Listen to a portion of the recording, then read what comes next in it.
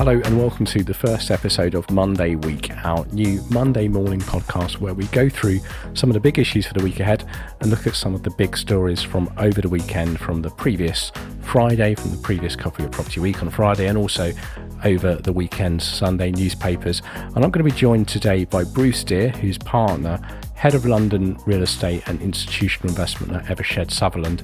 And he joins us for the first episode of Monday Week. And obviously, Evershed Sutherland, for many listeners will know, are one of the leading law firms in the city and do a lot of work with institutional investors. And at the minute, they're doing got a lot of focus on tech, on working with some of the biggest names in the technology sphere globally, both in data centers and other tech-related logistics, and also working extensively with institutions and government, looking at annuity income and other innovations around the current commercial property market that we're going to see probably coming to the fore over the next few months or so.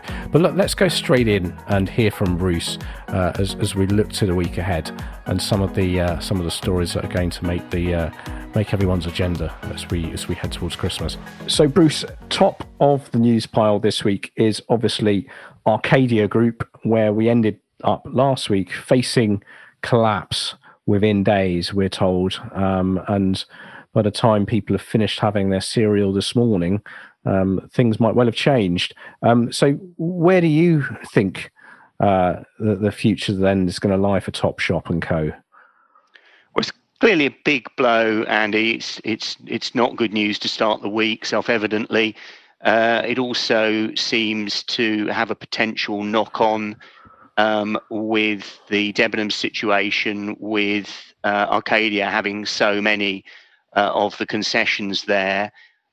So that is going to be a ramifying situation, big blow to the high street. I think the best we can probably hope for now is some kind of orderly sale of the brands, almost certainly to some of the powerhouses of the online world, like Boohoo and so on.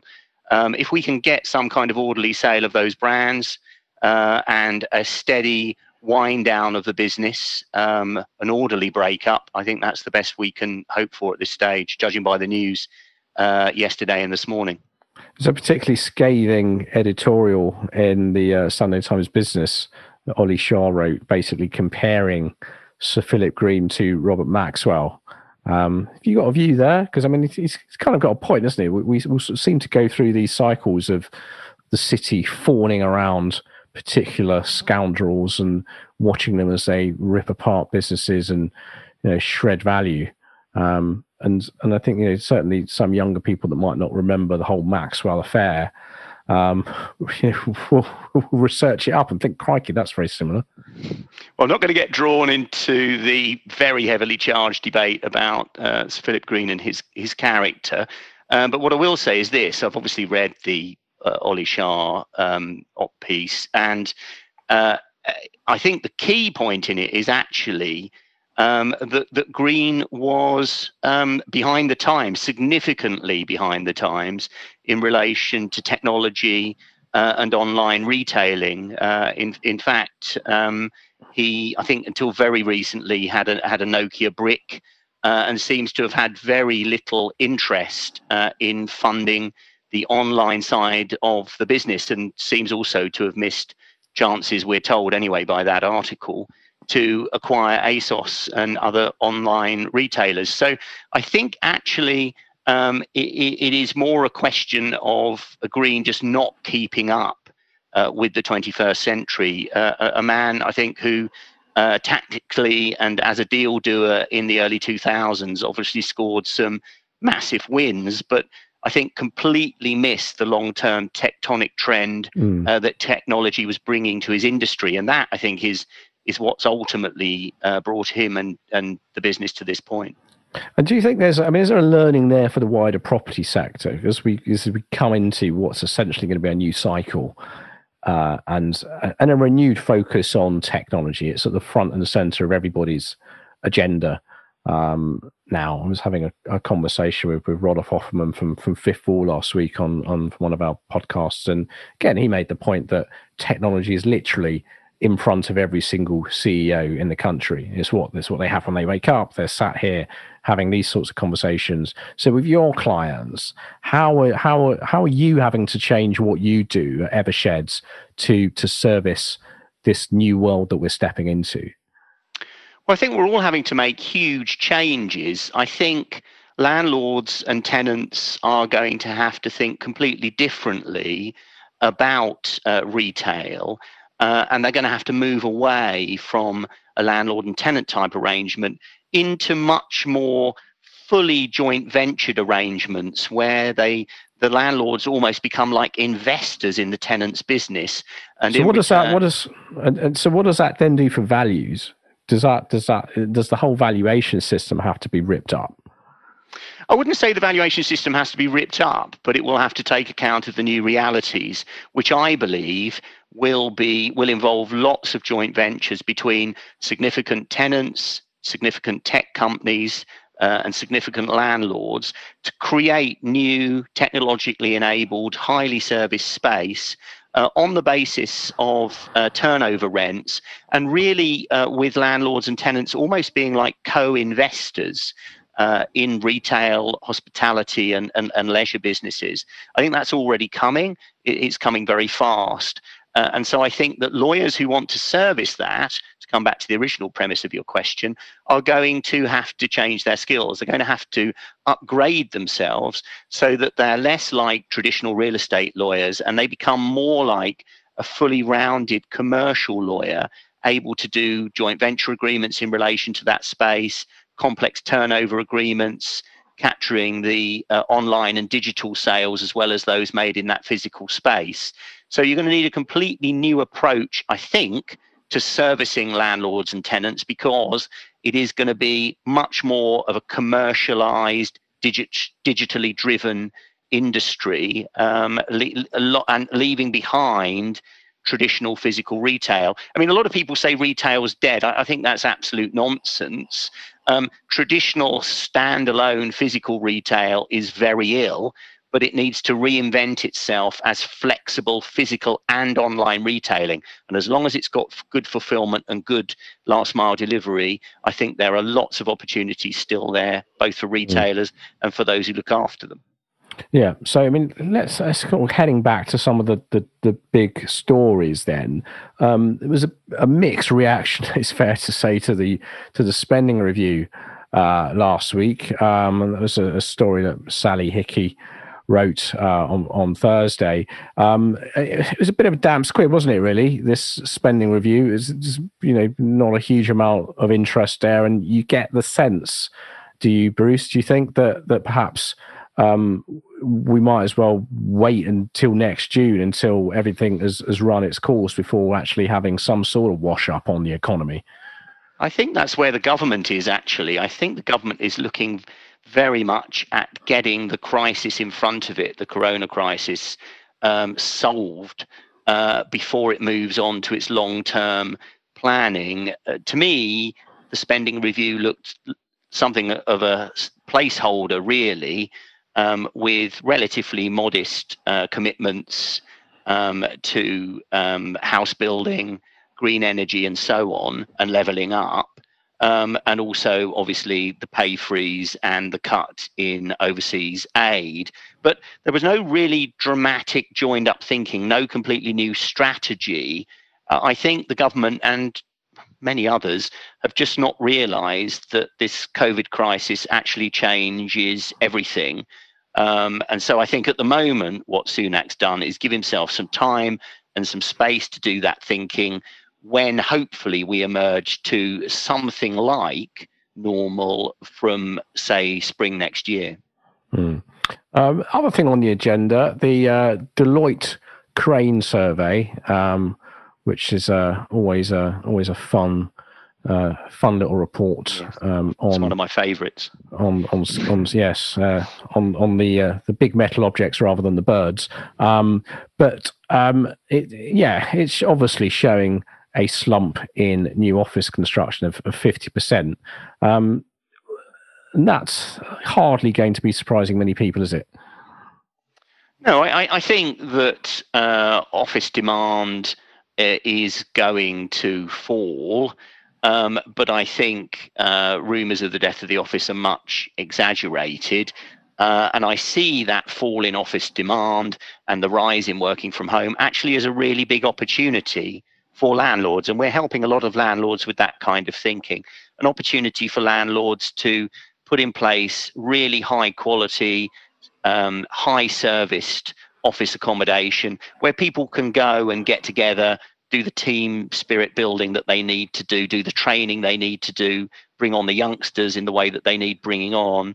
And I think it's that kind of space that will thrive. And in fact, when you look at the survey of office demand, where there are tenants in line, then those things are going ahead. The big fall is in spec development. So I think that the office will be reinvented. But what I do think is that we'll see a complete change in our city centres over the next 5 to 10 years, with still, yes, a significant amount of office space, but also a considerable amount of residential and a considerable amount of leisure moving in and being mixed in. So ironically, the centre of London will have a far more 17th century feel, sort of the way that Samuel Pepys used to go from home to office to pub and back to office, whilst walking along and taking advantage of other pleasures that 17th century London afforded him. I think we'll see a central London that's much more like that in 2030 than the dominated office space that we see now. So we can obviously look forward to the national lockdown ending on Wednesday. Can you see people rushing back in? I mean, what's obviously you guys in the legal profession, you're some of the biggest employers in the city in terms of sort of single office occupiers. What does the next couple of months look like? Because ultimately, whether you're a coffee shop owner or you own a record shop in Soho, it's the flood of professionals that come in day to day that underpin all of those businesses. And I was sort of thinking myself today, going for a walk around Angel, all of the things that I would generally spend money on each week, whether it's going to the barbers to sort my face out or just popping into somewhere to buy a piece of cake. All of these incidental things aren't happening. Where do you see the next couple of months moving forward? So I think there are two parts there to your question, really. I think the next couple of months is going to be very much steady and cautious.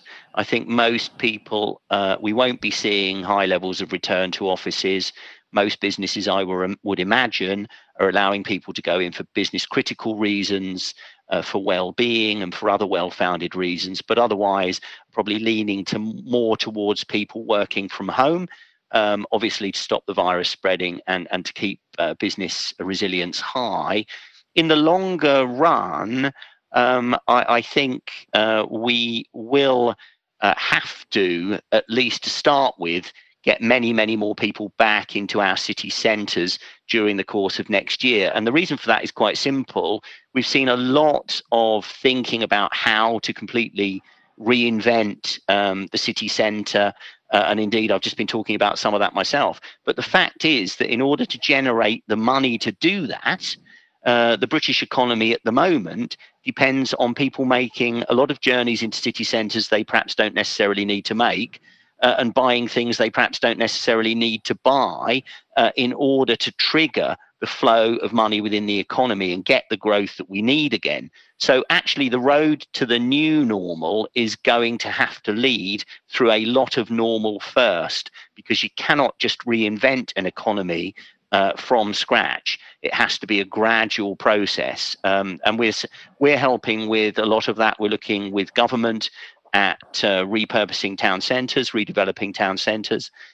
But in order to get that going, in order to fund that, we have to get the general economy going. And that is going to need a lot of people to start commuting again during the course of next year, and spending, as you say. As you can tell, people can't see me, obviously, but my beard definitely needs trim. And I'm going to need to get that trimmed and start buying a few coffees next year to help to kickstart the economy again. But I guess, as we stare down, as Topshop and potentially Debenhams both stare into the abyss, over the next couple of days, this could have quite a profound impact for a number of, not just the big city centres, but actually lots of local areas that have Debenhams, that have Topshops and other Arcadia brands within them. It's not going to be quite as easy, is it, as someone suggests, as simply getting and placing a planning application with the local council and swapping your department store for a bunch of flats? No, I think that first of all, you're going to have the funding and the demand there. And this goes hand in hand with the economic recovery point that I was making just a bit earlier there. We're going to have to see activity pick up and demand pick up. And it's going to be a long process converting shopping centres, town centres and retail strips to other uses, including residential uses. And it will involve very careful planning and a lot of upfront expenditure. If I were the government, I'd be looking at ways to try and bring in the institutions onto co-investing platforms to try and get this going, because the government, yes, the government should be borrowing and spending. It's what the government should be doing in these sorts of crises, but it is going to need to get the institutions on side and the other big money players. And they may already be doing this, but if I were them, I would be putting together a big conference of the UK's property institutions and trying to agree an overall strategy and approach to repurposing some of this space. And I guess in terms of this restructure of the landlord-tenant dynamic, as you described earlier, what is that looking like from some of the other deals that you're seeing in terms of people looking at structuring deals differently, to potentially look at different ways of different sorts of legal agreements, be that around concession or turnover rents, being around annuitizing income streams, reflecting that with a change of capital values? How are all some of these sorts of things coming through the system, coming out in the wash? Well, in any kind of downturn, obviously, income is ultimate emperor, and people, seek it like the grail.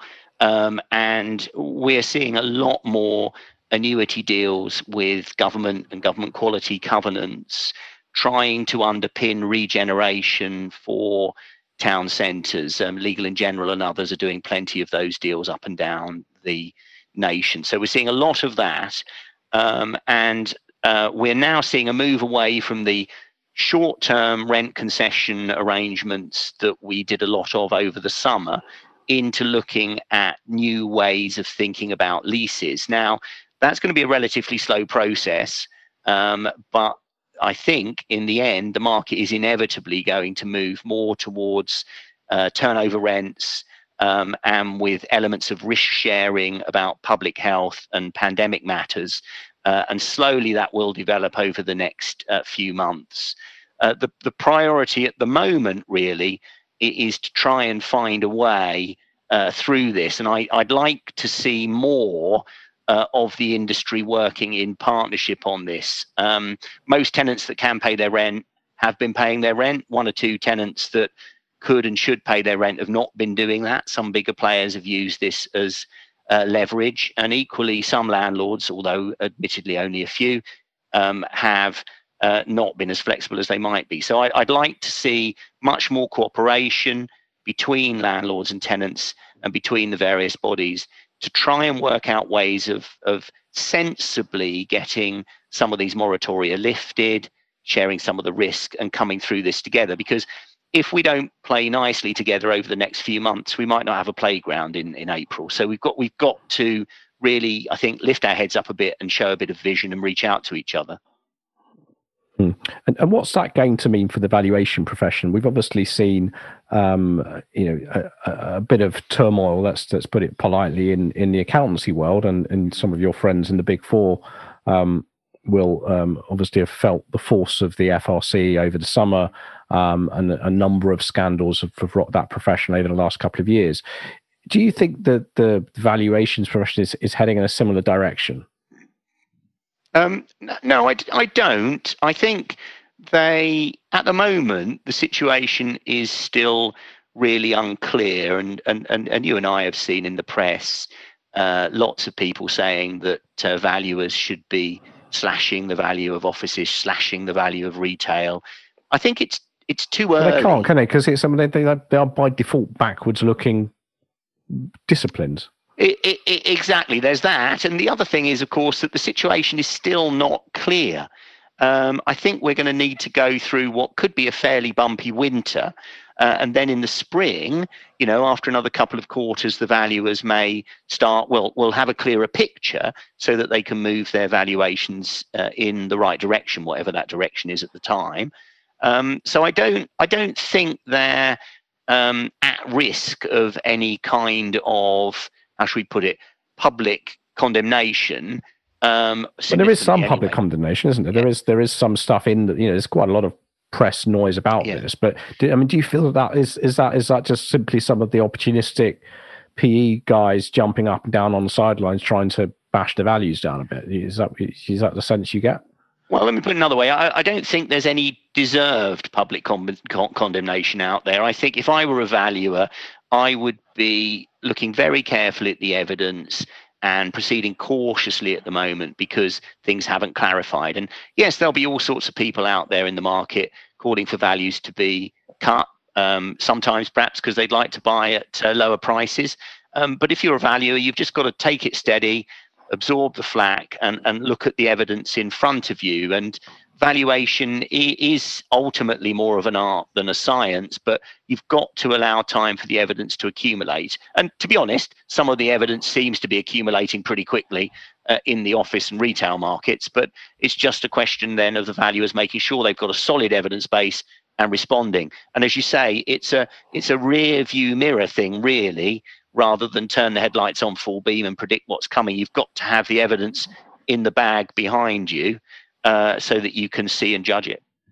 One of the other stories in the weekend papers that I was quite taken by was a piece about Microsoft looking at data centers under the sea to help with cooling and potentially be more energy efficient. What are you guys involved with at the minute? Not just with data centers, but with other alternatives that are obviously going to be taking up quite a lot of space in investors' minds over the next couple of years, as obviously a lot of capital gets reallocated away from retail office investments. Yeah, I've got a couple of colleagues, Mark Chester on the data center side and Tom Goldsmith on the tech side, doing lots and lots of work with a whole variety of tech companies. And there are all sorts of things to be done there. Data centers, obviously, a massive growth area because, as you and I know, the cloud isn't a cloud. It's actually a very, very big shed, but cloud sounds better. And there's lots of demand for data centers. There's also, I think, and this is quite interesting, a real demand from tech occupiers of all types, logistic-focused ones, TV-focused ones and streaming-focused ones, and also social media ones, to come into the UK. We've seen a big surge in tech occupiers coming into the UK over the last half decade. And I think one of the reasons for that is that they see that they're perhaps one of the few business areas where Brexit could be a real positive, because they were initially worried about the movement of people, but now remote working means that that's a much smaller worry. And Brexit gives them the ability, I think, to play a little bit of regulatory and jurisdictional arbitrage. So we're seeing a lot from tech occupiers, data centers, and so on, plenty of work in that area, and a lot of structured inward investment capital coming to the UK. Blackstock, as you know, has flagged up quite a strong interest in UK real estate from inward investors in various surveys that have come out this week.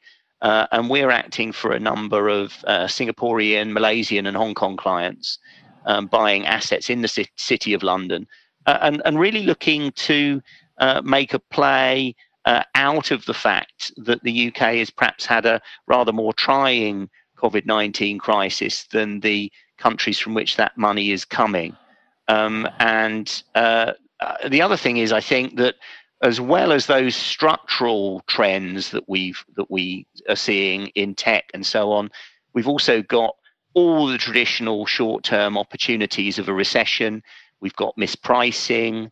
falling values, distressed assets, distressed entities, and inward investors and PE houses are showing a really strong interest in those. So we are, my partner Lee Jackson's been leading on a lot of that inward investment stuff, particularly from the Far East. So we're seeing a lot of that. So inward investment, tech occupiers, and I mentioned earlier repurposing town centres and redeveloping town centres, acting for government and institutional agencies. So there's plenty to do, and actually I think most firms are finding that they're much busier than they would have thought they would be at the start of lockdown, and those are the sorts of areas that are really beginning to come through for us. And we've been running an optimism and opportunity campaign largely on the basis that our clients were sick of pessimism and sick of people talking about a lack of opportunity. And we've been putting out a lot of ideas in the areas I've just been talking about to try and lead people's thinking, lead their investment, and help them when they get to do it. And what, in terms of the Far Eastern money, what are the sorts of assets that these guys are chasing? They're still relatively traditional assets, actually. They're still focused on the ones that have come up recently anyway, on City and West End offices. I think they see an opportunity to acquire some long income there. And they're also looking, we've seen them looking as well at BTR and some aspects of other alternative sectors like hotels and even a little bit of senior living around the edges. Yeah. And you see, is it a currency play? Is it just a cyclical entry point you believe people are spotting right now?